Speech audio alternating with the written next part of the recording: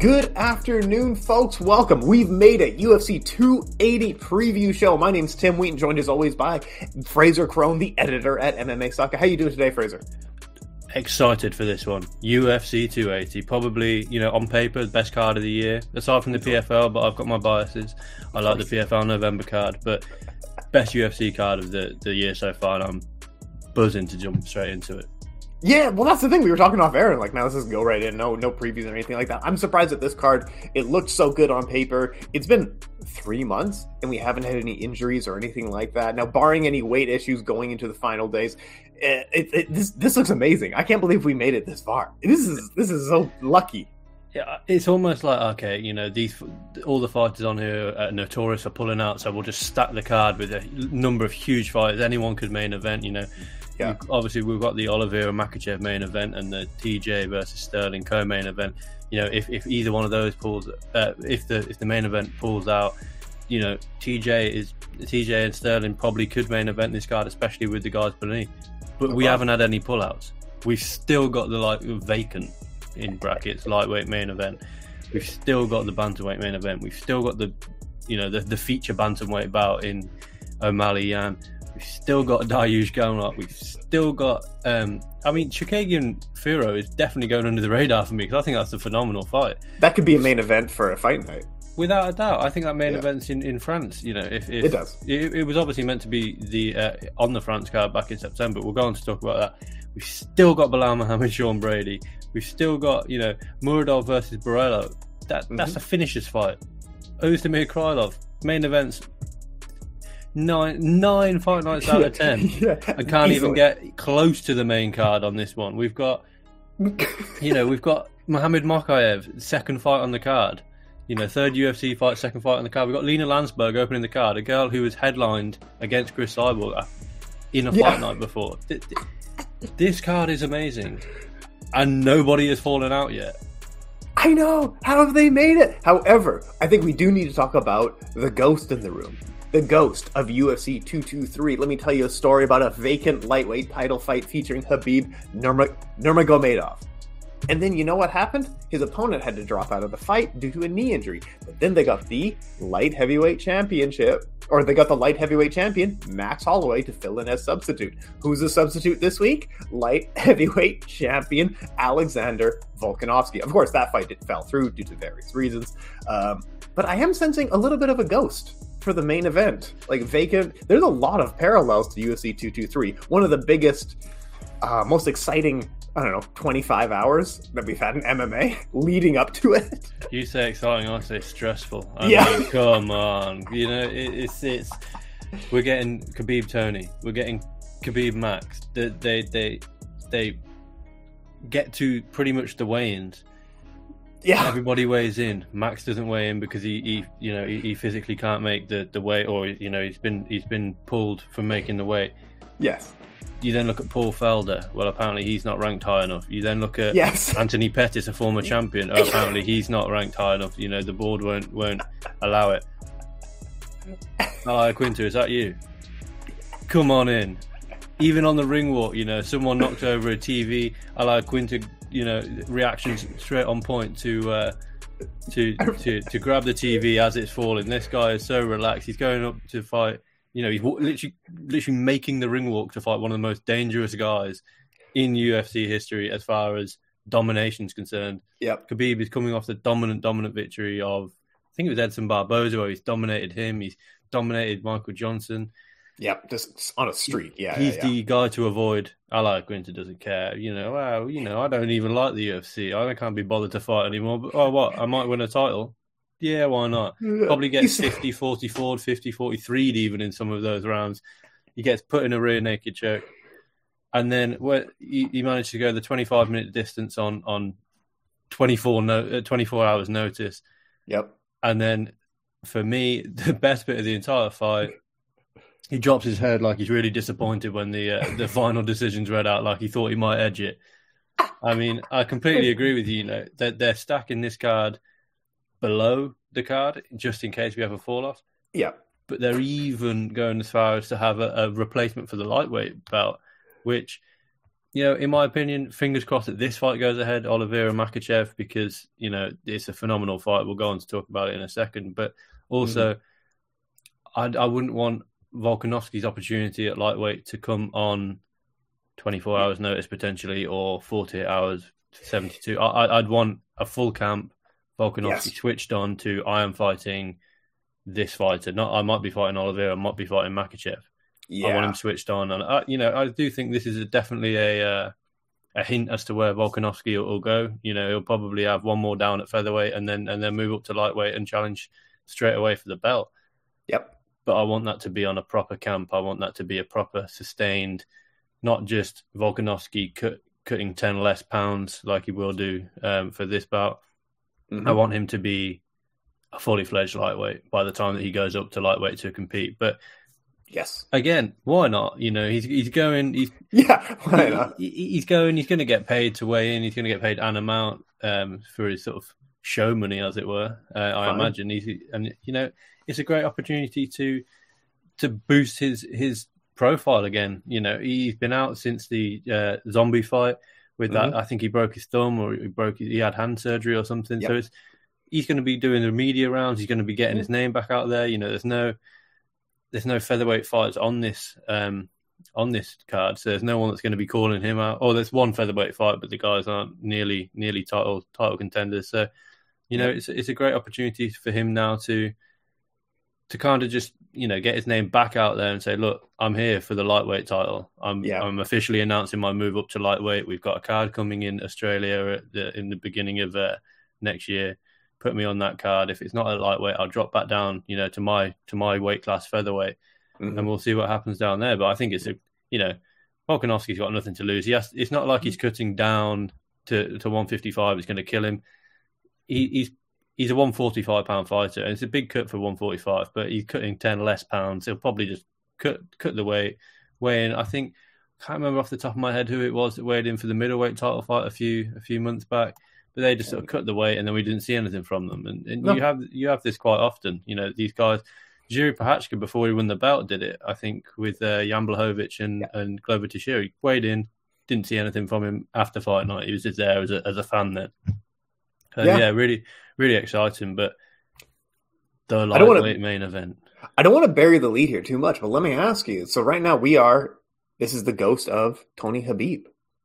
But what is the actual better fight? Oliveira Makhachev or Tony Khabib? Like, is this better than the fight that we have been promised 5 times? Or is it lateral? I think it's difficult because we've seen recency bias maybe would say that this is the better fight because of Tony, how he's looked in his how he's looked against Gaethje, against Dariush, against Oliveira, against Chandler, against Nate. It's all sort of trending towards Khabib would have just dominated that fight, but that wasn't. Yeah. This isn't the Tony Ferguson. This isn't the El Kukui Tony Ferguson. This is Tony Ferguson who he's not the Tony Ferguson that was scheduled to fight Khabib. And I think all these pullouts with Khabib, he had the injuries, Khabib had the injuries, the weight misses, the COVID cancellation of the card. I think that really maybe even just stunted the motivation of Tony. But I think if we look in 5-10 years, when both if we look at when Oliveira and Makhachev retire, I think we'll probably look back and say Khabib and Tony was the better fight on paper. But we don't know how this one's going to play out. This one almost guarantees a brilliant fight. Yeah, and we'll touch wood, fingers crossed, all that we're actually going to get this one.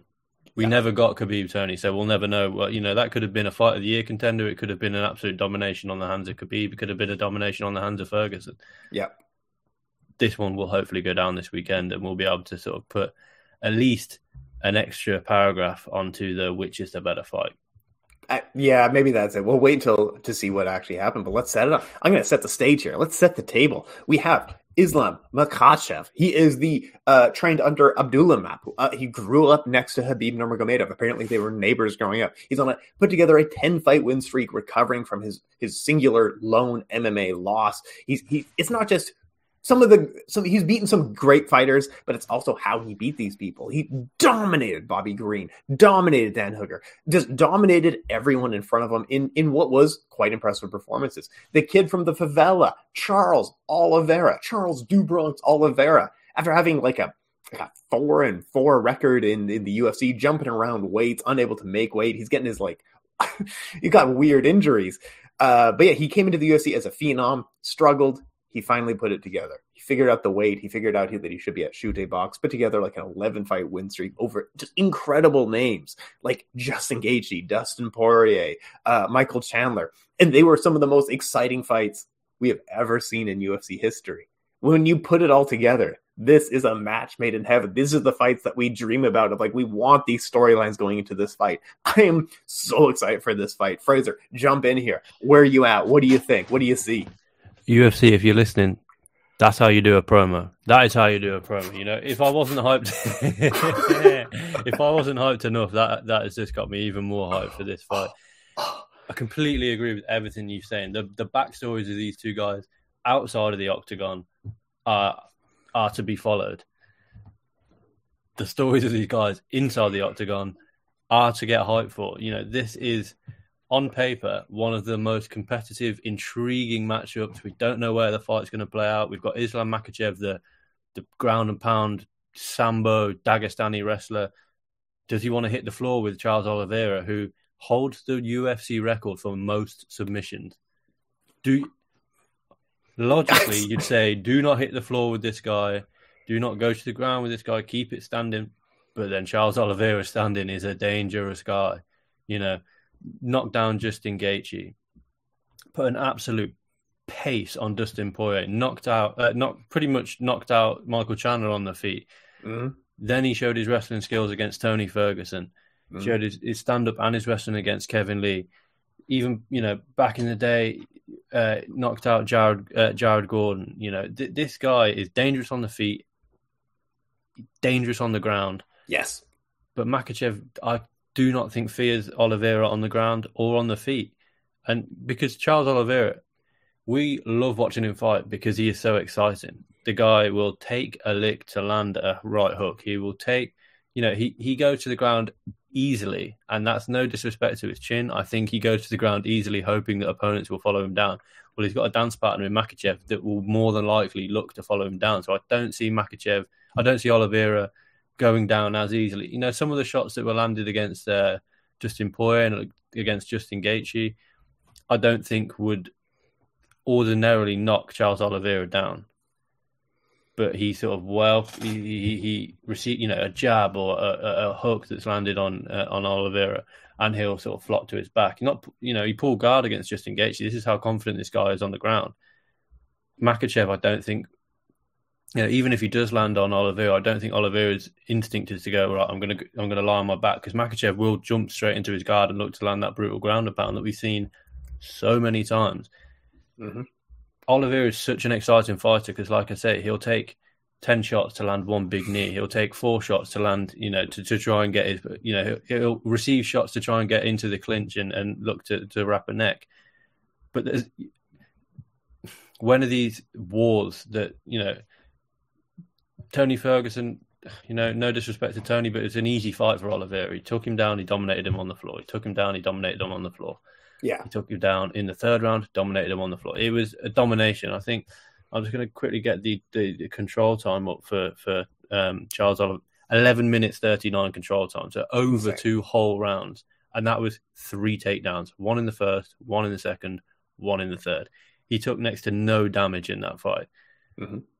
You know, 30-26 across all scorecards. You know, there's a 10-8 in there against Tony Ferguson. That's saying something big. But then we had the war against Michael Chandler when he was cut. He was almost caught in a guillotine. He was knocked down. It's almost finished in that first round. Dustin Poirier knocked him down, cut him up. Justin Gaethje knocked him down within the first couple of... I mean, the fight only lasted a little under 3.5 minutes, but Justin Gaethje knocked him down. Justin Gaethje cut him. Mm-hmm.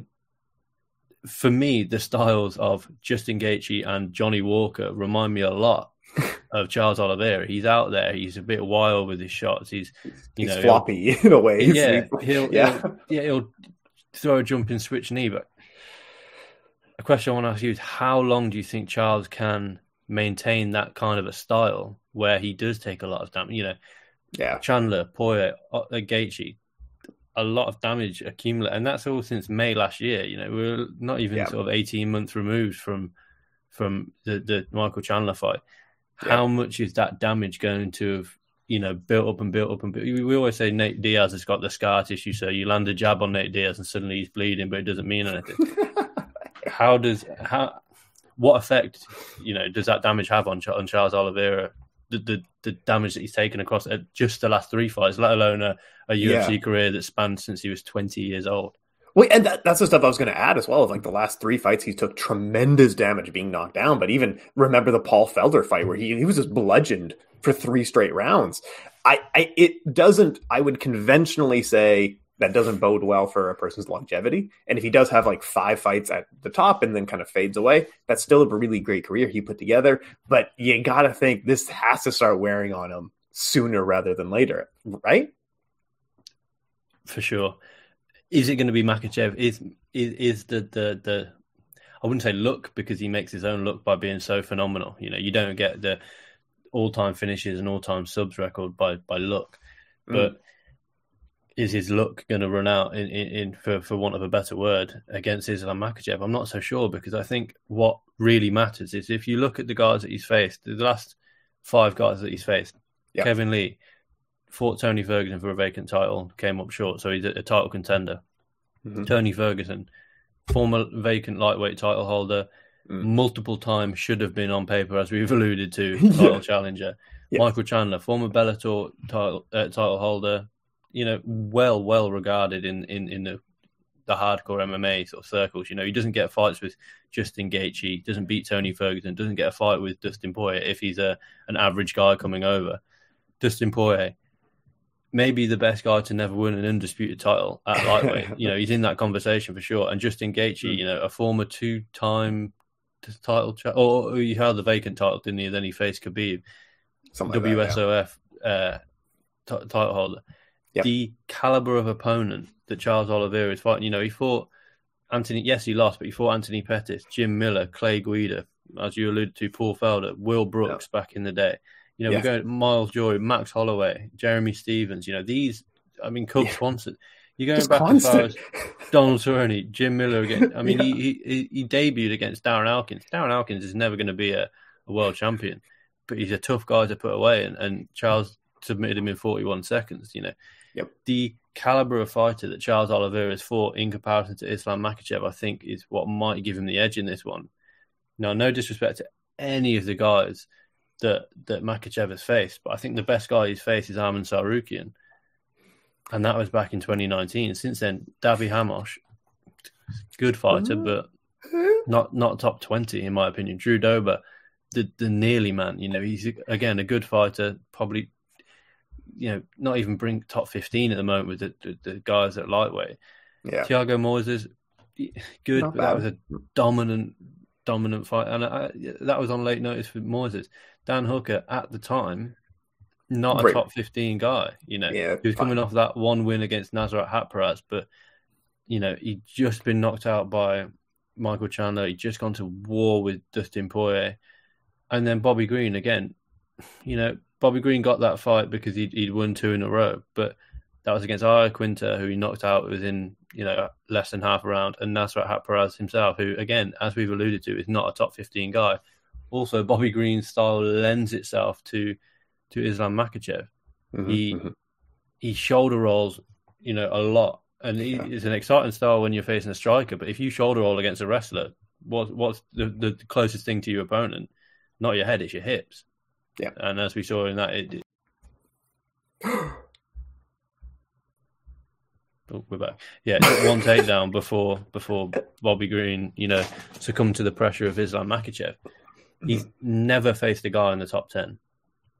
Aside from, I think Dan Hooker was maybe ranked in the top 10 when they faced each other, but again, this is a Dan Hooker that he was 2-1 in his last.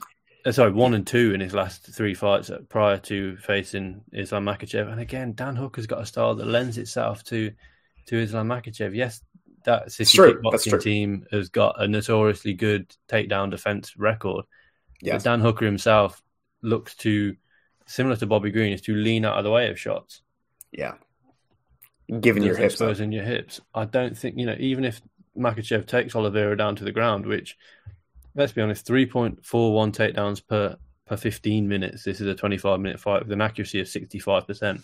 That 65%, I think, there should be an asterisk next to that 65% because he is so relentless. He doesn't get the first, but he'll chain it to the second, to the third, to the fourth until he gets his fight to the floor.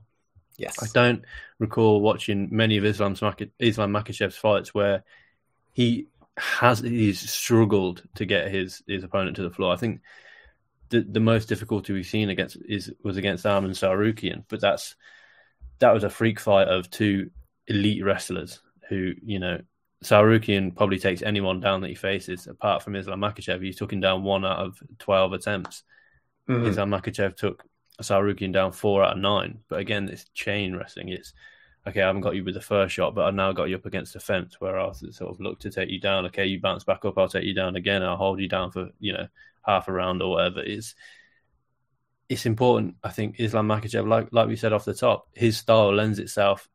Charles Oliveira wants to fight on the floor. Yeah. Islam Makhachev wants to take the fight to the floor. Yeah. How does that play out? Yeah. I am excited for it. I agree with you as well, because there's just so many interesting folds, like you were alluding to, in terms of like Islam Makhachev's relentless takedowns. Well, he's not going to need it. He's going to get the takedown because Charles Oliveira is welcoming it. Cool. You want to go to the ground? Great.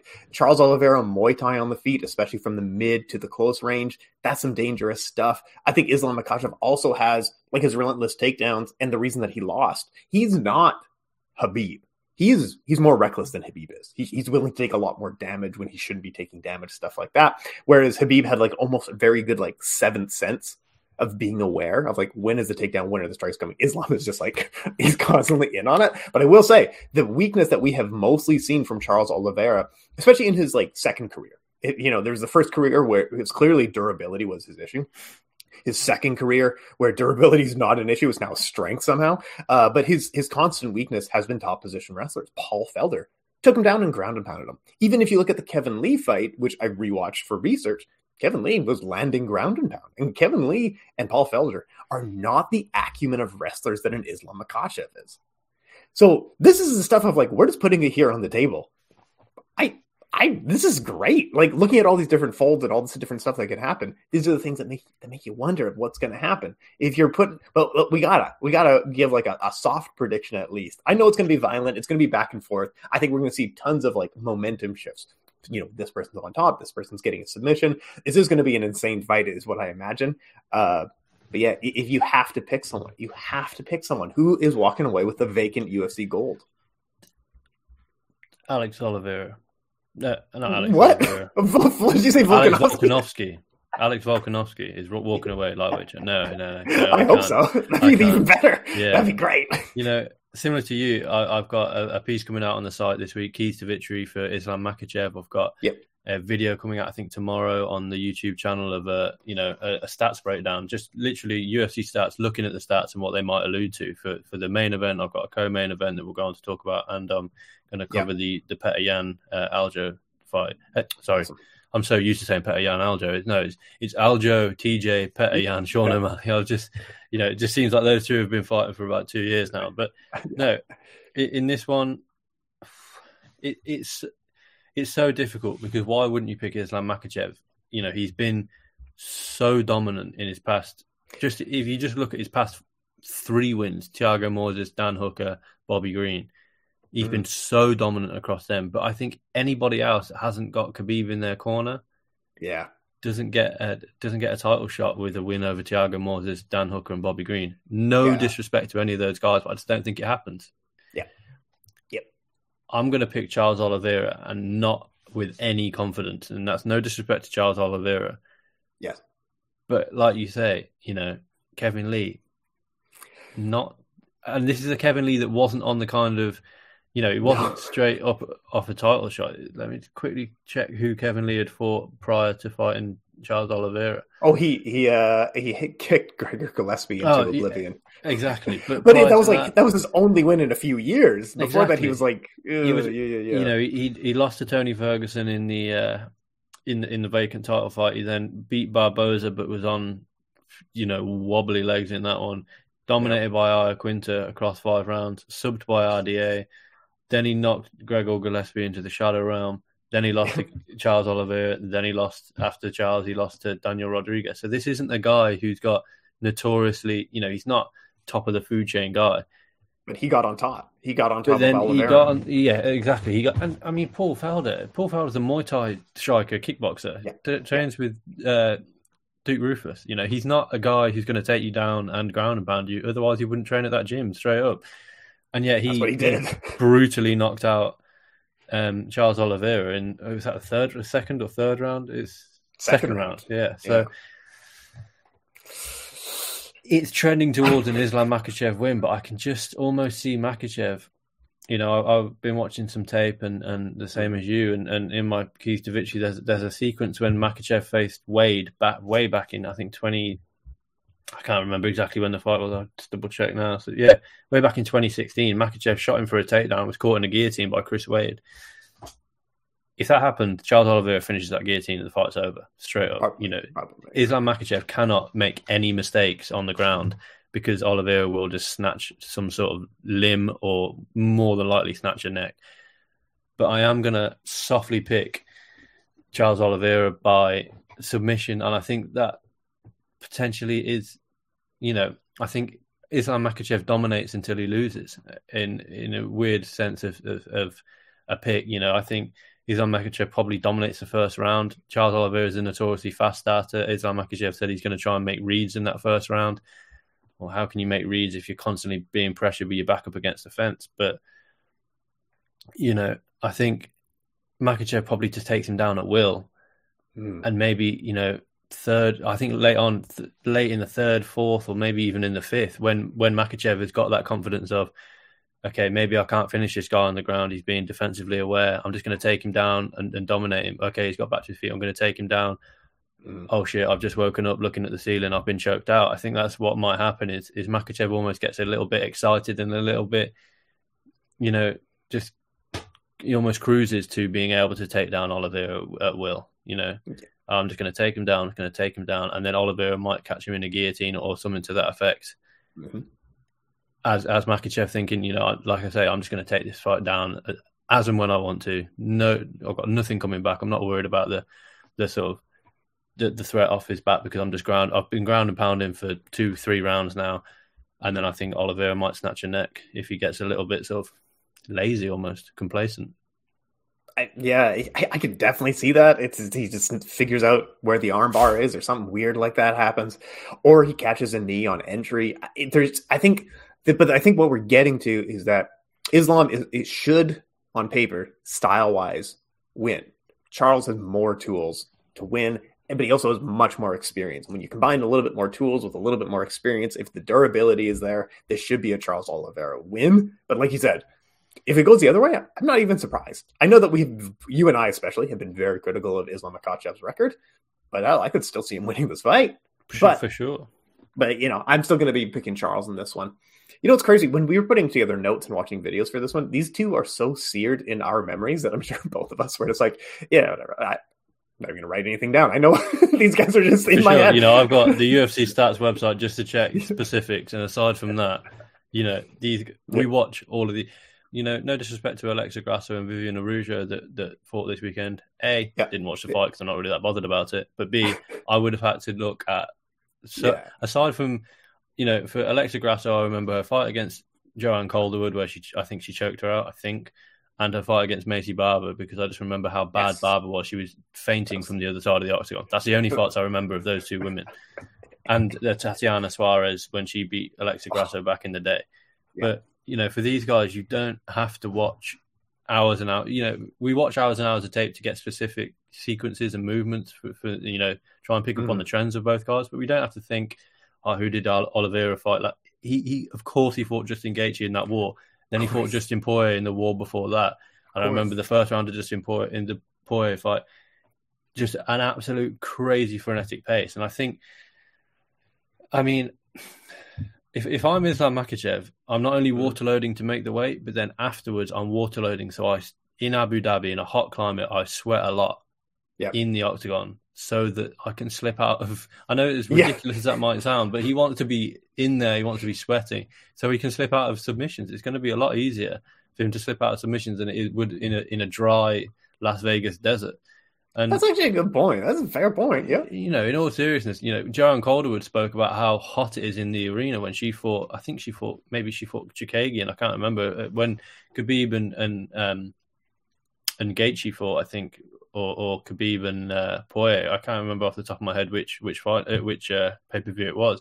But Joanne Calderwood was like, it is so hot in there. Not only is it hot outside, but you're then in the arena and you've got the lights on top of you. You're sweating a lot, and all the commentators have commented on it. That's going to make it harder for submission straight up. We know from listening to commentary and from listening and from watching fights, the later a submission is easier to get earlier on in the fight because the guys aren't sweaty and they can just lock in onto essentially a dry neck, a dry arm. If you can slip out using utilizing the sweat and the climate to your ability, as ridiculous as it might sound, I know that people will be listening to this thinking that we're crazy, but the theory behind it works. Well, yeah. This is why the theory behind it absolutely. This is why George St. Pierre was accused of greasing, because it is easier to escape submissions or escape a person's guard. Back in the day, I think Big John McCarthy was talking about this during the greasing accusations, but he said some fighters, especially the shiny ones, Frank Shamrock, Ken Shamrock, were accused of this, but they used to do like a soapy bath before a fight. Now that sounds stupid, but soap would then, because you're not allowed to oil, you're not allowed to grease, but soap would dry to your skin, and then when you sweat, it becomes more and more slippery. So these guys, greasing has been around forever. Slipping out of submissions is not a new thing. If you can find some weird technique to escape submissions, use it. It is your arm. It is life or death. There is a UFC championship on the line. And I hate to bring out Tito Ortiz, but if you ain't cheating, you ain't trying. And, you need all the help you can get to try and slip out of a Charles Oliveira submission, because his record speaks for itself.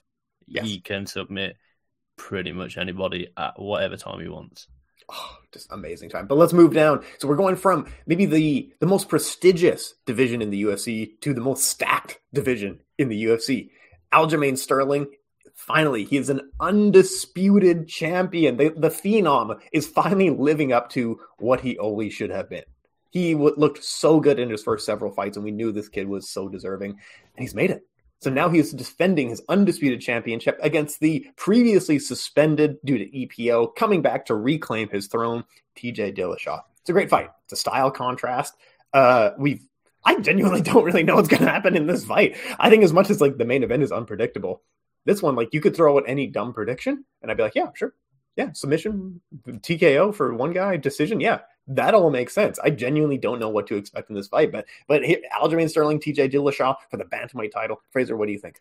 Yeah, I mean, it's the storyline going into it is exciting. TJ Dillashaw's got the chance to become a 3-time bantamweight champion. Obviously, the first time he lost it to Dominic Cruz, second time he lost it to EPO. And this is his third opportunity to gain the belt. Now, I think Sterling's going to be riding a lot of momentum coming off that win against Petr Yan. Obviously, he got the controversial victory when he got the DQ. Mm-hmm. I think the second fight, I think he rightfully won the fight 3-2. I think he took the first, easily. Off the top of my head, it's the first 3 rounds. The second and third round were undisputable. He dominated Petr Yan. Mm-hmm. He's been hanging out with Andrew Tate this week, which makes me kind of want him to lose. But then I didn't want to bring it up. Andrew Tate is, for want of a better word, a wank. But I didn't want to bring it up. I was like, man, Twitter was rough yesterday. The UFC outside of the fighting this week has really pissed me off. Signing Hasbulla, all that shit. Signing with Meta, saying, "Oh, look at this, we're doing this, we're doing that." VR fights now. VR fights, which are cool, but pay your fighters and then put that. Outside of the octagon and outside of UFC 280, the fights can't be bothered with the UFC this week. I think it's been shit. But did you see Dana White? The registering for Dana White and Lorenzo are registering for a slap fighting. How close are we? I knew there was something else, and it's just like I can't be asked. But luckily, this is a circus act. We're lucky to be here. Like this is so silly sometimes. Anyway, the fights are great. Yeah, the fights are good, but you've then got guys trying to promote the fights, talking to that knobhead Andrew Tate. But luckily we've got a fight on our hands. TJ, yes.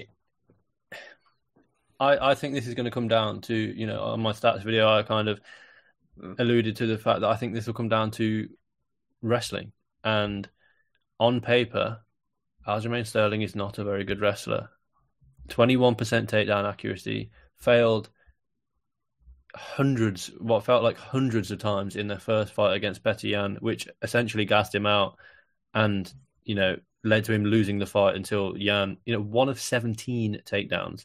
Mm-hmm. And that one takedown was landed in the first round and he got 27 seconds control time. That's not good if you're Aljamain Sterling. If you look back through his past fights, 0 of 7 takedowns against Pedro Munoz, 0 of 7 against Jimmy Rivera.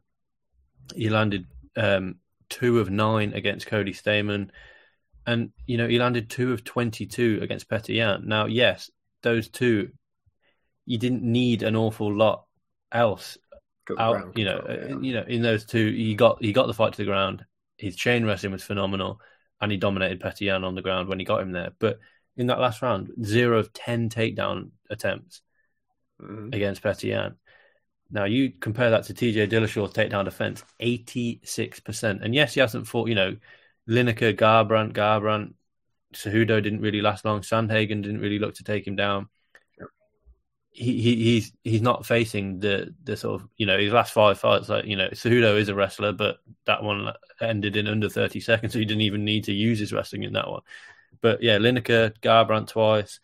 Garbrandt, I think, probably shot for a takedown. Off the top of my head, I can't quite remember, but I imagine he shot for a takedown after he was rocked. Sandhagen, not a wrestler, very much a long kickboxer with a sort of boxing background. Yep. He's not being tested in the takedown sort of realm, the wrestling realm, as it were, all that often. But that doesn't take away the fact that he's got an 86% takedown defense against Aljamain Sterling, who is a volume takedown guy, rather than, like we say, a Makhachev who can, fail on one takedown, then he'll go for the next, and then get you to the ground and hold you there. Aljamain Sterling will fail on a takedown, reset, go again for the takedown, reset, go again for the takedown, and reset. He doesn't chain together that wrestling as well as someone like an Islam Makhachev, which probably is why he's got the 21% takedown accuracy. It's going to be difficult, I think, I can't ever picture TJ Dillashaw being controlled on the ground, especially in recent memory. But TJ is an old, I think, he's 35, 36 now. He's an old 35, 36. He's had his, when he was out with his suspension, he got 2 shoulder surgeries. He then had to have his knee operated on, I'm pretty sure. He suffered a bad knee injury anyway against Corey Sandhagen last time out. He's an old 35, 36, or he's an old bantamweight, And we know that he's a big guy. Yes, he cut down to flyweight at that time, but we know that was sort of helped by EPO, as it were. But, it's not, these big cuts aren't helping him at all. I've seen pictures of him, he's absolutely shredded. Yeah. But how much is that going to take out of him before the fight? He has only made weight once since let's ignore the Henry Cejudo flyweight thing. He's made bantamweight once since 2018. He then fought in July of last year, making the weight. How much is that weight going to take out of him? I don't for 1 minute think that he's going to miss weight, but I think that how much of a detrimental effect is that going to take on him against someone like Aljamain Sterling, who is, again, shredded. These guys haven't got a lot of weight to cut. Yeah. Their muscles are going to hold on to the water and maybe be a little bit more reluctant to sort of let that water go. But we'll have to see. The weight itself, I don't think will be an issue for either guy, but it's just how much that will take out of them on fight night. It's exciting for sure. But yeah, for me, I think this comes down to the wrestling. I think TJ's got the advantage in this one. Yeah, and TJ also had a better wrestling acumen, being an NCAA qualified wrestler. Alja was an NCAA D3 wrestler, where and didn't really, neither of them really had success in NCAA, whatever division they were in. They certainly weren't champions or even top 5 or anything like that. However, qualifying for them does say quite a bit. The wrestling thing, TJ was of that team alpha male of like, we're all wrestlers, but now we're going to reinvent what footwork actually looks like. He defends takedowns just mainly with footwork, things like that. He also has that, like, the reason that we talk about TJ in such high degree of, like, if you made a pound for pound list of the greatest, most talented fighters, just looking at talent of all time, I think TJ would honestly be top 5 in terms of how skilled he is. Like the stuff that he was able to do, he's outstriking guys like Cody Garbrandt. He's outstriking guys like, Sun Salen Lineker when it mattered, when he really had to do it. He was outstriking Renan Barão when it mattered. At the top of Renan Barão's career, he was there. And now, like you said, like just injuries, knee suspensions, weight issues. He's coming in now as the smaller guy, whereas Aljo has just had 2 frenetic fights against Petr Yan in a row. Yeah, a lot of these things do factor together. But if you're just looking at paper, I have to think, because Aljamain Sterling is actually a fairly serviceable striker. He is just he's very long in there, so he often looks quite flowy in there, Yeah, and he is serviceable. I'm not sure how he is in the second and third layer. I do think he's a serviceable striker in that he'll strike on the first layer because he's trying to get a takedown, essentially. Whereas TJ is such an accomplished striker everywhere he goes. Fifth, we're talking about third layer exchanges against him and Cody Garbrandt for a reason. Like, that stuff was really impressive. But in the Sandhagen fight, you did see the stuff that you do want to see of someone going into a championship of, like, he was struggling on the feet against a longer striker, but he dug deep. In his age, he's still able to dig deep and really find that, like, that fortitude when he needs to find his fortitude. That does bode well for him. Aljamain Sterling, although on the flip side, Aljamain Sterling should have every advantage going into this fight. He's got a really impressive win streak. He looked good in a lot of those wins as well against named people, relevant wins within the last 3 years. Whereas he's gotten an entire career together since 2018, like 7 wins in a row since 2018, where TJ has 1 win. You have to think this is probably a Sterling fight. Although if TJ does do it, that is one of the most impressive careers anyone has ever put together. Yeah, without a doubt. Like I say, it's looking to become a 3-time bantamweight champion whilst also having gone down to flyweight to try and become that champion. Yes, that's got an asterisk next to it for the EPO and the fact that he did it. He did lose that fight. EPO aside, he was knocked out in that fight. Yeah. Simple as. Yeah. Sucks. What I think is interesting is I think TJ Dillashaw is a far more technical striker. Working with Duane Ludwig. Yes. I think he's got far more sort of strings to his bow, as it were, than Aljamain Sterling, who is essentially a 1-2 roundhouse, either high or body kick, but he's always wanting to corral his opponents up against the fence. Yep. I think Aljamain Sterling is happy to sit on TJ Dillashaw and backpack him for as long as it takes to win this fight, whereas I think TJ really wants to make a statement. I think it's difficult because Aljamain Sterling, did he fight that way against Petr Yan because he kind of had to, because Petr Yan was such a superior boxer and he had the superior power and he had the superior, well, he had solid takedown defense. Did he have to fight like that against Petr Yan? Will he have to fight like that against TJ Dillashaw? Does Dillashaw have that one-hit power to sort of concern Aljamain Sterling? Or is it going to be more that, TJ has an accumulation and can hit those angles that Sterling can't quite catch him at, that will cause him to struggle in this one? I think I probably, you say it's a Sterling win. I'm kind of edging on the side of Dillashaw slightly because I just think that he has the more well-rounded game. I think, again, we haven't seen, similar to the guys in the main event, we don't often see, we don't see Makhachev fight off his back. We don't see Sterling fight off his back an awful lot. I think TJ could potentially mix it in, look to counter a Sterling. Sterling's going to shoot for the takedown within the first 2 minutes of the round. Without that, whether he gets it or not, he's shooting. Yes. And I think, TJ could counter that takedown with a sort of scramble and get top position of his own. We haven't seen Sterling off his back an awful lot.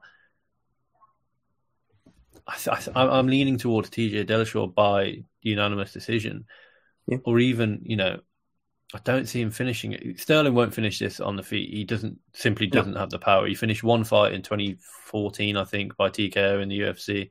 That's it. He's not a power striker. He's a volume striker to get the fight to the floor, and he's going to submit you or just sort of backpack you like he did to Petr Yan. Mm. I think the first round is going to tell us how this fight's going to go. If Sterling can't land the takedown sort of in the first round and dominate, I think it's a TJ Dillashaw fight. If he can, I think it's a Sterling fight. Unfortunately, we can't pick the fight after the first round because that kind of negates the point. But I think that first round is going to be vital in this one. I agree with you. And this is why there's just so many variables of, like you say, TJ, yeah, totally fair. This is totally reasonable. There's just so many variables in this fight that we end up leaning back on the stuff that we don't love to really say, which are like sports isms of like who's tougher, who has more fortitude in this fight, which are often just ways of saying like we don't know. But I think that is completely warranted in this matchup of like, yeah, sure, who has more intestinal fortitude, who is more durable, who's willing to dig deeper when all the chips are down.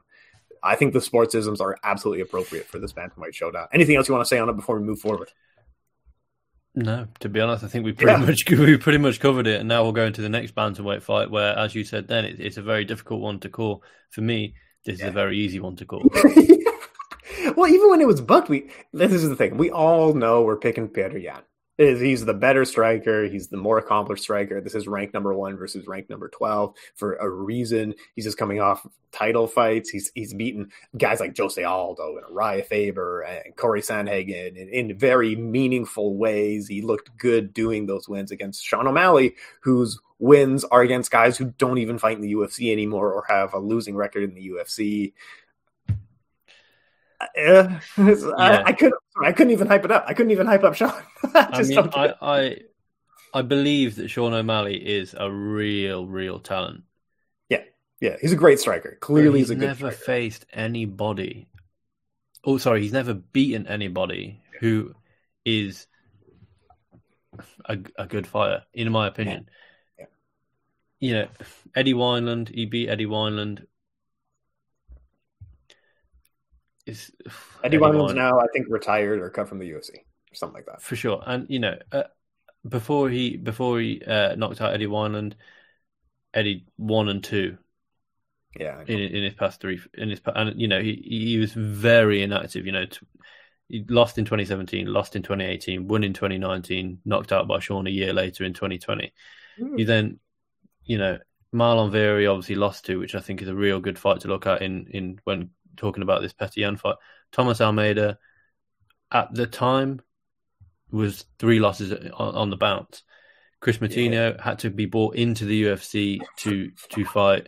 Get beat up to fight Sean O'Malley, and Sean could barely get him out of there. I thought Chris Moutinho deserved to see the final bell in that one. And Raulian Paiva is a career flyweight. He had 1 win up at bantamweight against Kyler Phillips, which, you know, surprised a lot of people. That's a good one. But you know, it's not a career. If you're getting hit by someone as heavy as Sean O'Malley, you want to be a career featherweight dropping down, or you want to be a big bantamweight. Yeah. Against Pedro Munoz, you know, I think it's a difficult fight to score because Pedro was slamming the leg kick, and I think that, and I know it's an easy get out for me to always say, you know, work the low leg kick because I'm such a fan of it. I think it's so. I mean, we saw in the Cub Swanson fight, you know, Cub Swanson this weekend got absolutely brutalized by leg kicks. Yeah, but Petr Yan needs to absolutely batter the leg kick of Sean O'Malley because he's still, even after that Marlon Vera fight, not even the Marlon Vera fight, it was dating back to his, you know, his second UFC fight against Andre Sukumtar. He got the leg injury in that one, and he still hasn't quite adapted to defending the leg kick. I think Petr Yan can throw and land that leg kick with no danger of being taken down. I don't think Sean O'Malley's got the wrestling to take Petr Yan down. I think, you know, the most interesting and the most intriguing is whether, you know, because I think Sean O'Malley is a massive, massive talent. I think that could he knock Petr Yan out? Yes, I think he could knock anyone out of bantamweight. Do I think he's going to knock Petr Yan out? Absolutely not, because I think Petr Yan's just too good.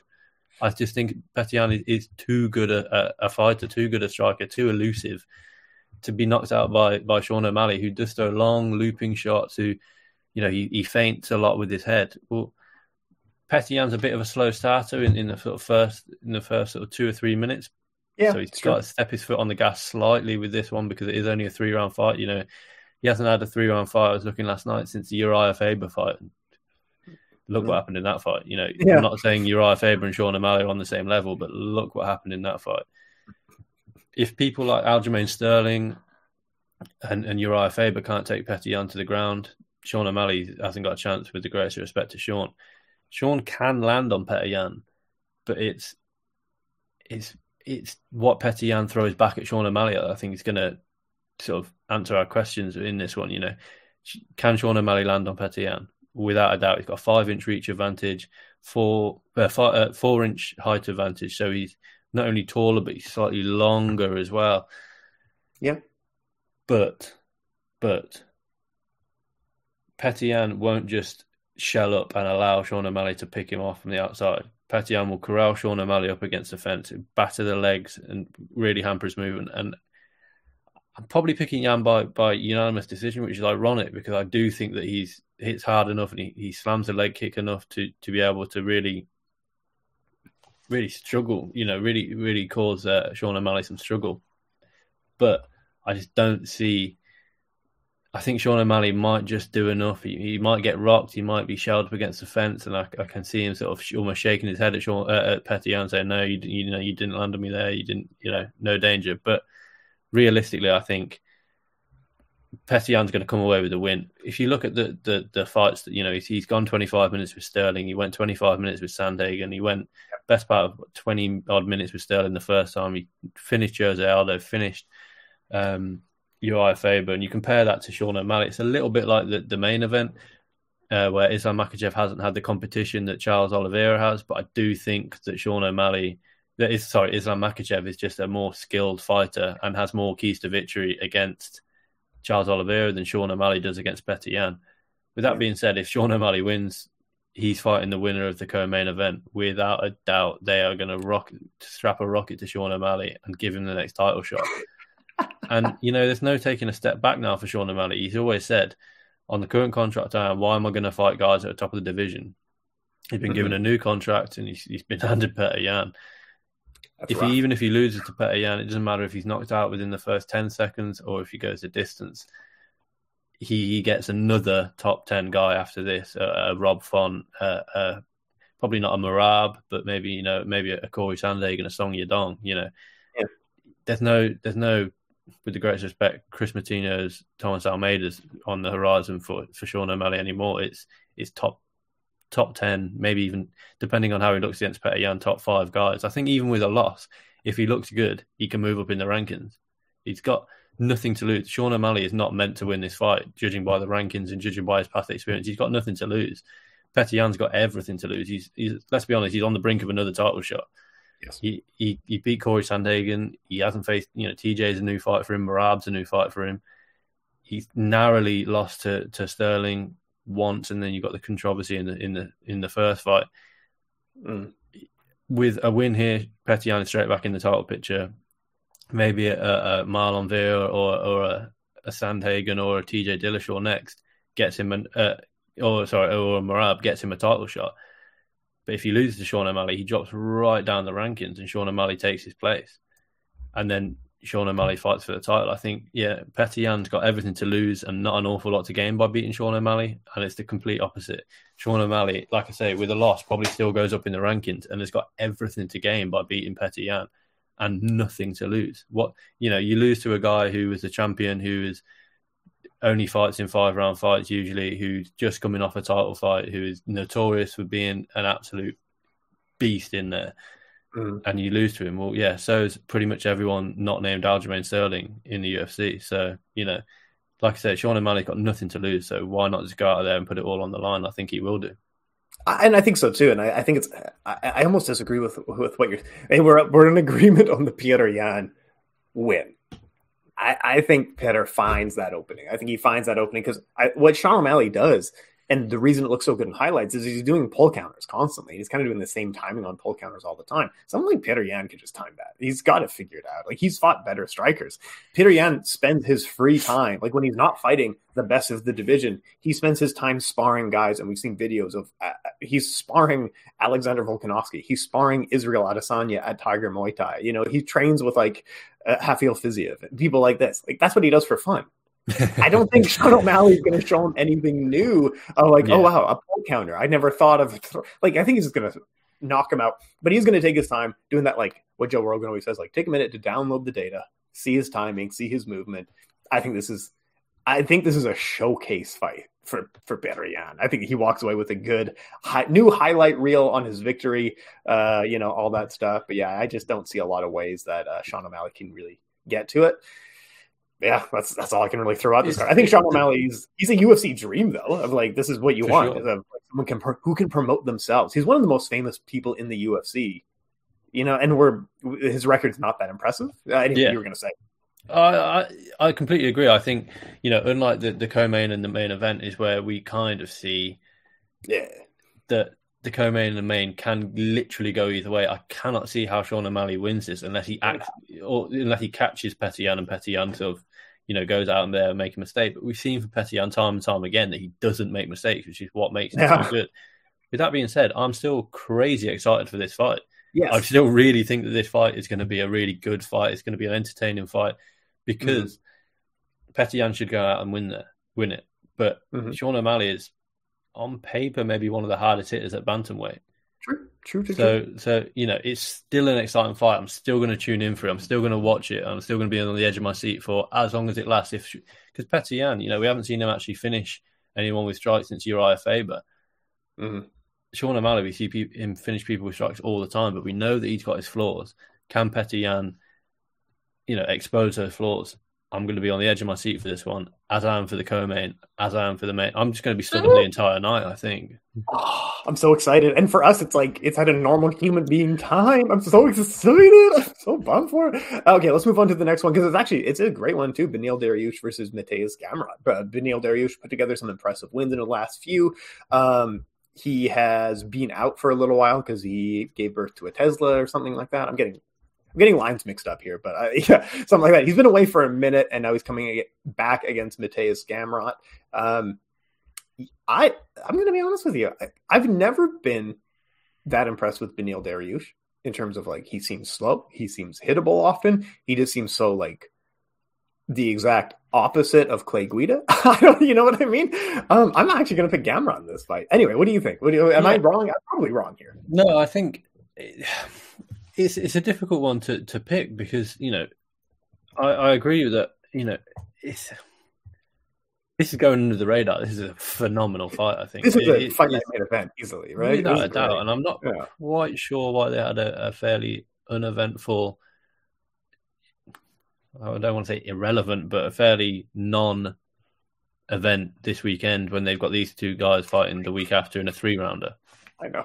It is what it is. But Beneil Dariush, ranked number 6, Mateusz Gamrot, ranked number 9. I think Gamrot only lost his UFC debut against Kutateladze, but even Kutateladze said, look, I didn't win that fight. Yeah. Gamrot won that fight, Yeah.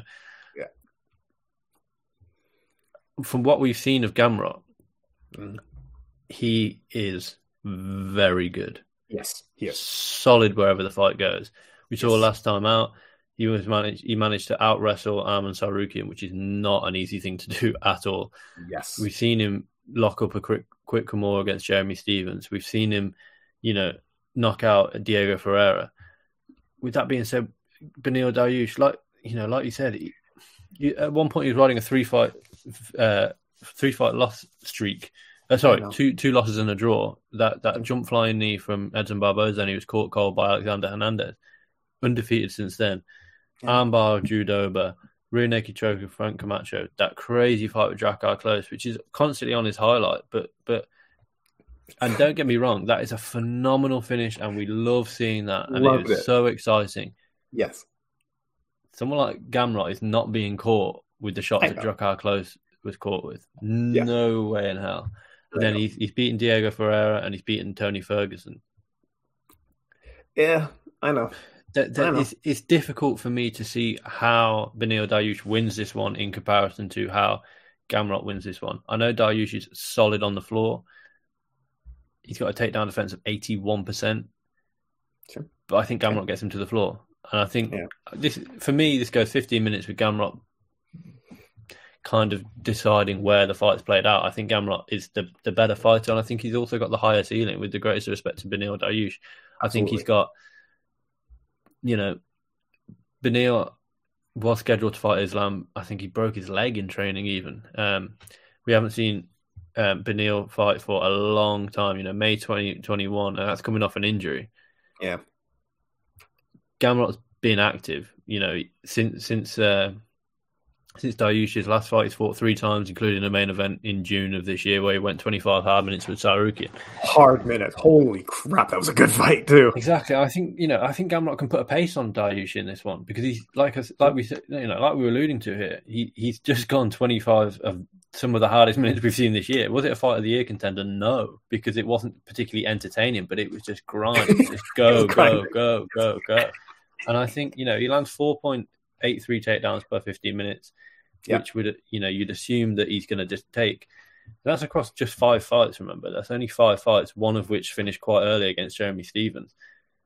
I think that he's going to just look to ground Dariush and kind of control him. And, Dariush isn't a guy that's particularly easy to get out of there. I think he sort of grinds. But if I'm the UFC, I kind of want Gamrot to win, because Dariush isn't a big talker. He's not exactly a big ticket seller. And this could very, very much see the next big star or the next potential contender come out. If Michael Chandler beats Dustin Poirier, I think Michael Chandler gets the next shot. Simple as. Yeah, I know. But if he doesn't, maybe you set up a Gamrot Poirier for the number 1 contenders, and you've still got Gaethje, you've still got Fiziev, you've still got Fiziev. You still got all of these guys at lightweight that are there or thereabouts, and it's exciting. And I think the winner of this one really goes to that next level. And I think the loser takes a big step back in the rankings. I agree. Yeah, I completely agree with you. I'm glad we're on the same page with Gamrot. I thought I was taking a risk there. Anyways, moving on to the next one. Quick paragraph for Katlyn Chookagian versus Manon Fiorot, someone who Alexa Grasso said, if I win, are you next for Valentina Shevchenko? And she said, no, the winner of Chookagian and Fiorot is probably next for Valentina Shevchenko, which is, that's not usually what you hear from fighters. But yeah, the French boxer versus the clinch. I've been there forever in the UFC. Who do you have? Yeah, I've got betting tips out on the site later on this week. So if you want to potentially make a bit of money, be sure to check it out. But I can see, Manon Fiorot is probably the favorite going into this one, just because of this, she's 4-0 in her last 4. Yep. Only 4 in the UFC. Yep. She's only had 10 fights. Yep. 4 of which have been in the UFC. So she's a talent without a doubt. And we saw it against her first 2 opponents when she finished both of them. We saw it against Jennifer Maia when she went the distance with Jennifer Maia last time out. But she does seem to fade slightly in these fights. Her output's the same, but there's not the same pop on her shots. Katlyn Chookagian, in the last fight against Amanda Ribas, she picked up in the last round considerably. And, it was a really good fight for Katlyn Chookagian, because there was, she with the greatest respect to Chookagian, she's a gatekeeper at 125. She was badly beaten by the champion when they faced. She hasn't got the sort of knockout power, but if you can't get past Chookagian, you're going to struggle. Yeah. If you look at the girls that Chookagian's lost to in the past sort of five years or so, Jessica Andrade, Valentina Shevchenko, and Jessica Eye, but I thought she actually won that fight. She's only got 4 losses in the UFC: Liz Carmouche, Jessica Eye, Valentina Shevchenko, Jessica Andrade. One former champion, the current champion, 2 former title challenges. She's knocked off Joanne Wood, Jennifer Maia twice, Amanda Ribas, Vivian Arujo, Cynthia Calvillo. Dominated Antonina Shevchenko, almost finished Shevchenko. Yep. And, I can see why people would pick Fiorot. She's probably the heavier hitter. It's going to be the battle of the side. This is side body kicks for me in this one. It's both these women don't like to. I mean, no one likes to be hit unless you're Charles Oliveira, but I don't think these 2 women like to stay in range for too long. They like to do their work, cut an angle, and get off. And I think Chookagian's experience, I think, I'm picking Chookagian in this one, of course, by unanimous decision, because she does not know how to finish fights, despite really, trying hard, especially in that final round. She's got a slightly longer reach, slightly taller girl, but a lot more high-level experience than Manon Fiorot. If I'm the UFC, I want Manon Fiorot to win. I think Katlyn Chookagian does win this one, unfortunately, for French MMA fans out there. But yeah, Manon Fiorot, I do think she is the more talented fighter in that, like, if I'm picking a coach between these two, I want Manon as my coach. She's the better one out of the two. However, Katlyn Chookagian, like you said, she digs deep when she needs to. She finds ways to win when she's losing. She just has that grinding mentality. Yeah, like you said, it's probably a fair fight for Chookagian as well. She's just got a black belt as well, so maybe we'll see her try and mix in a takedown and get, as she called her, that French chick to the floor. She's got a black belt, and maybe she wants to show that off a little bit. If you are, this is actually a fairly good fight to do it. This is pretty good. Yeah, exactly. Okay, let's move down. Belal Muhammad versus Sean Brady. Again, flying under the radar. You're talking about this could be a Fight Night main event easily. The undefeated Sean Brady. Is he going to continue just making his name for himself, continuing on this unbeatable, unstoppable streak against, remember the name, Belal Muhammad, who is a talented welterweight? I thought there was more coming, but that was it. Yeah, he's talented. He's a solid wrestler. Is he a finisher?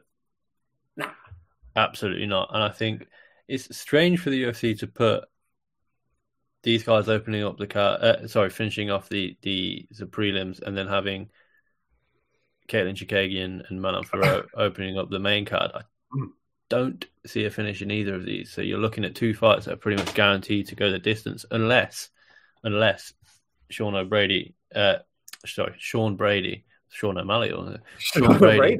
Imagine Sean O'Brady's wrestling with Sean O'Malley's stand-up. But if you look at these two guys, they're just so similar. And this is just looking at the stats. Yes, Muhammad's got the sort of experience advantage, but he has suffered those 3 defeats where Sean O'Brady's undefeated at 15-0. Average fight time, just shy of the full 15 minutes. Both, 5'10", 5'11", 72-inch reach, 72-inch reach. 4 years difference. Sean Brady's 4 years younger, but that doesn't, at this level, it doesn't matter. Strikes landed per minute, pretty much the same. 0.4 differential. Accuracy, 11% differential in favor of Sean Brady, but strikes absorbed, again the same. The takedowns is where I think this is going to be a wrestling match. I think this is where it matters. A takedown accuracy of 60% for Sean Brady is pretty good. I know that's not a particularly high percentage, but if you're talking about Islam Makhachev's got a lower takedown accuracy. Sean O'Brady strikes me as a kind of fight that Sean Brady. I keep calling O'Brady. I don't know why. Sean Brady. I'll stop saying Sean. Just Brady. He strikes me as the kind of guy who goes for a takedown, gets it, and holds his opponent there. And he goes for one takedown, then he's happy to strike. Last win against Michael Chiesa was phenomenal. Unanimous decision, 5 takedowns of 8 attempts against Chiesa, who is dangerous and knows how to handle himself on the floor. He's got wins over Jake Matthews, Noradia, Court McGee. True. These aren't bad guys. But then you compare that to Belal Muhammad.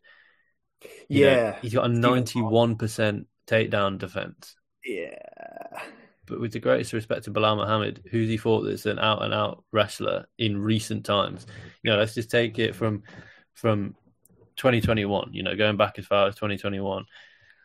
Diego Lima, not a takedown guy.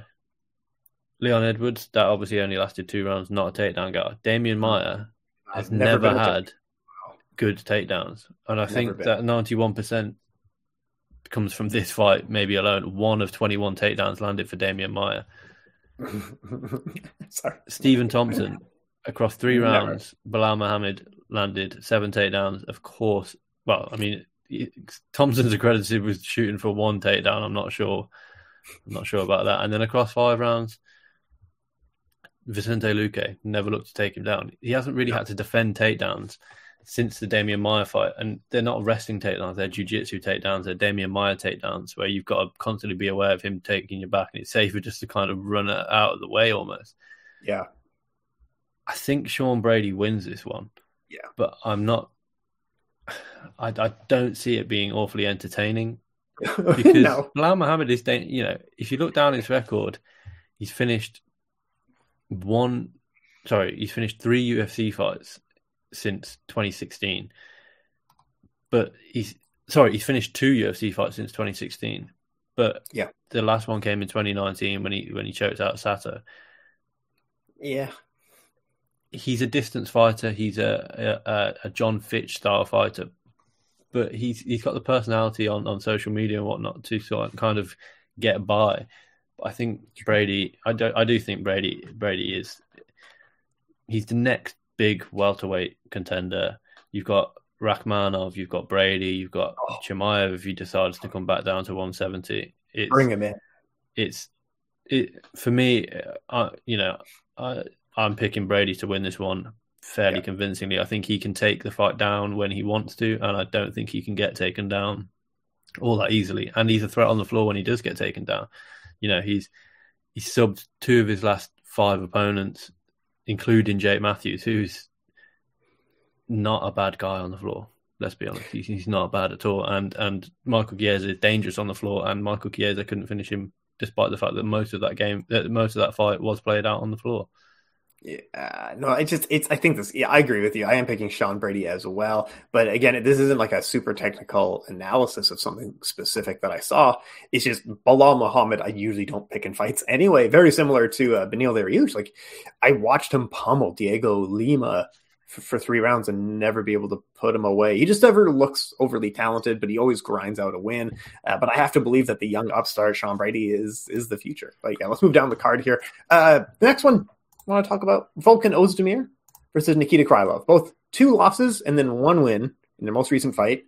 They both won at UFC London not long ago. Both of them like hot prospects when they entered the UFC, got a couple of wins. They were looking good and never really lived up to how talented we both wanted them to be. I don't know how to pick this one. You want to talk about a style contrast. This is as contrasting. You know what I mean? Krylov, I think, is just starting to put together his hands a little bit more in the last little while. But yeah, it's a fun one. Terrible. Or a car crash. I don't know. Yeah, exactly. That's exactly what it is. It's a fun one. What did we learn about Ozdemir's? What have we learned about Ozdemir since he fought Daniel Cormier back in what was that, 2016 maybe? I don't feel that we've learned 2018. Sorry, what have we learned about him since then?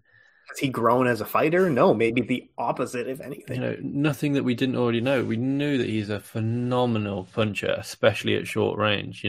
I don't think we'll have time, but Deontay Wilder this weekend knocked out Robert Helenius with, almost like a 1-inch punch. It was very Bruce Lee-like, but Ozdemir is very similar. He doesn't need to wind up a huge shot to knock his opponent out.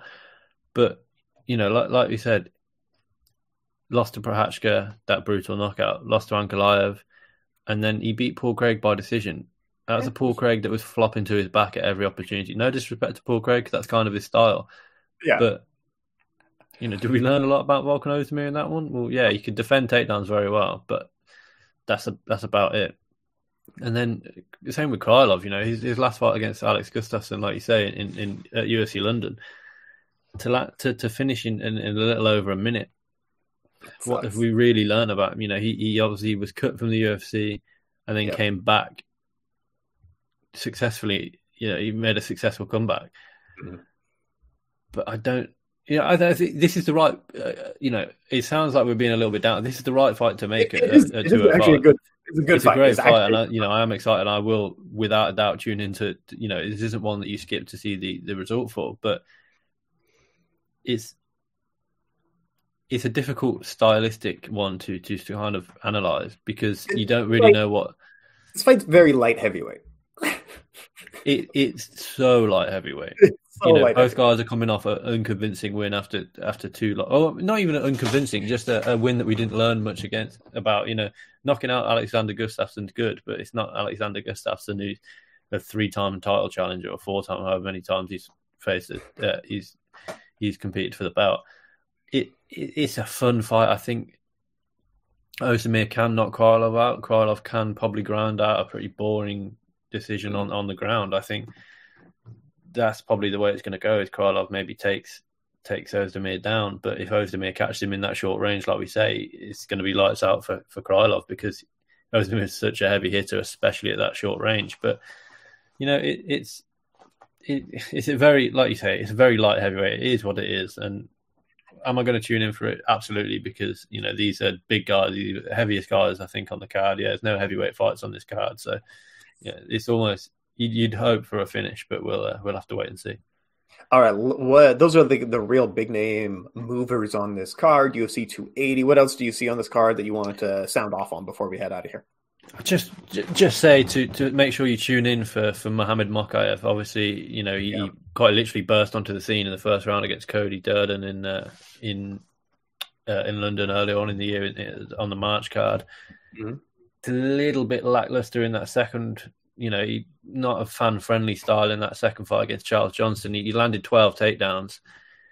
Charles Johnson is good. He's better than people thought he was. This is a guy who's on paper, everyone's saying, oh, what? He says you can't even finish a guy that's coming into the UFC. You don't know Charles Johnson's was it LFA? He was an LFA champion. Yeah, he was the champion. Yeah. So you don't know Charles Johnson's career if you're saying, oh, you can't be a guy that's coming in for his first year.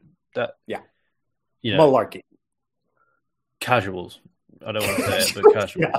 Yeah. He landed 12 of 26 takedowns in that one. Mm. Don't get me wrong, he absolutely dominated the fight and he won the fight convincingly. It was never in doubt when the final bell rung. But on paper, when you land 12 of 26 takedowns, you should not be hearing the final bell. You should be able to get that one finished. It's a big step. We're saying Charles Johnson's a good fighter. I think Malcolm Gordon is a big step up in competition. He's coming off 2 straight wins, including a TKO finish last time out. Mm. I still think Mohamed Mokaev gets it done. Yeah, definitely. I can't imagine. This has got to be slightly wrong. Maybe it's not. What's wrong, sir? What happened? One second. Let me just. Okay, yeah, that's concerning. For fans of Malcolm Gordon, he's got a takedown defense of 0%. He has never been able to defend a takedown shot against him in the UFC. So I think that kind of tells you all that you need to know about Malcolm Gordon. It's not a great sign. It's not great. Bettors, if you're betting and can bet on Malcolm Gordon being taken down within the first minute, put your house on it, because a takedown defense of 0% against a guy who, across 2 UFC fights, has landed. He lands an average of 11.27 takedowns per UFC fight. Yes, he's only had 2 fights, but landing an average of 11 takedowns per fight against a guy who has a takedown defense of 0% tells you everything you need to know about this fight and where it's going to play out. Mokaev, it's a coming out party on the pay-per-view for Mokaev, in my opinion, and it's a maybe UK bias, but the stats will also kind of back up the UK bias that I'm showing.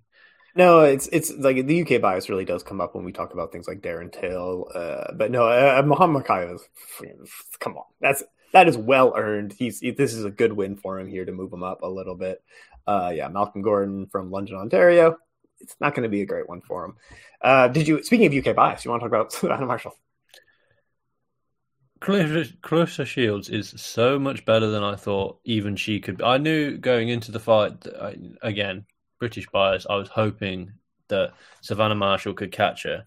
And she caught her, and she carried on walking through it, and she didn't really care. And she showed I was watching it, obviously it's on Sky Sports. The viewers' scorecards had it close going into the last round. Why are we asking viewers? Because you're asking British viewers who... of course, going to say, Savannah Marshall edged that one.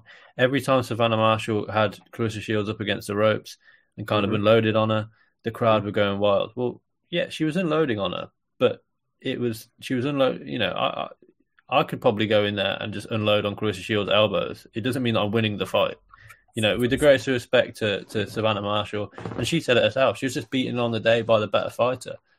Will these two rematch? Yeah, potentially, but I don't think it was. I think out of the two sort of main fights on that card, the Michaela Mayer, Alicia Baumgardner fight, I actually scored that in favour of Mayer. She obviously didn't get a hand race in that one. I want to see a rematch in that one because it was far, far closer than the Savannah Marshall Clarissa Shields fight. Yeah, I don't think Marshall has got anything. You know, she quite simply she was beaten by the better woman. Clarissa Shields was so quick in there, so accurate, and her shot choice, her shot placement was just better than Savannah Marshall's, who just looked to kind of walk her down and wear on her, which ultimately she wasn't able to do. It's a difficult one for me because I really wanted Savannah Marshall to win. No disrespect to Clarissa Shields, but it is just that British bias. But, you know, I think Clarissa Shields is now, you know, she's not only shown us that she can box with the best, she's shown us that she can box with the heaviest hitter in women's boxing today in Savannah Marshall. You know, she prior to this, she'd finished 10 of 12. She can hit. Finishing 10 of 12 in just 2-minute rounds. You know, we've been going for almost, you know, coming up to an hour and a half now. I can't talk about 2-minute rounds because we'll be going on for 5.5 hours. But you know, the 2-minute rounds I did think played a big factor in both of these fights. But you know, for Savannah Marshall to be such a heavy hitter in 2-minute rounds and finish so many girls in 2-minute rounds, it just showed you the class that Clarissa Shields showed in this one. Well, yeah, and Clarissa, like you said, she looked amazing in there. She is a tactical, such a precise, technical boxer. And the way that she celebrated, the way that she was treating this fight going in, she knew that this was the biggest fight of her life. Savannah Marshall was the biggest challenge of her career. This is Savannah Marshall's first loss, and Shields is now collected. She's all four, correct? She's got the four. Undisputed now, Unreal. At middleweight, yeah. Unreal. Like, an amazing job. And I think one thing with Clarissa Shields is that you and I really do work in the fight game a lot, so we see a lot of this, but just from the reactions on Twitter and Instagram, I think Clarissa's starting to come across a little bit more into the mainstream. I think that story that she has is finally coming across into the mainstream, and she deserves it. She is an outstanding boxer. Yeah, without a doubt. And, you know, we forget that she's gone to compete in the PFL. She's transitioning over into sports, and she's you know, like you say, I do think now, I think that she had to have the right dance partner. She told Savannah Marshall, look, that was the hardest fight of my career. Yes. You can look good dancing around someone that's 10-0 but never fought anyone. Yeah.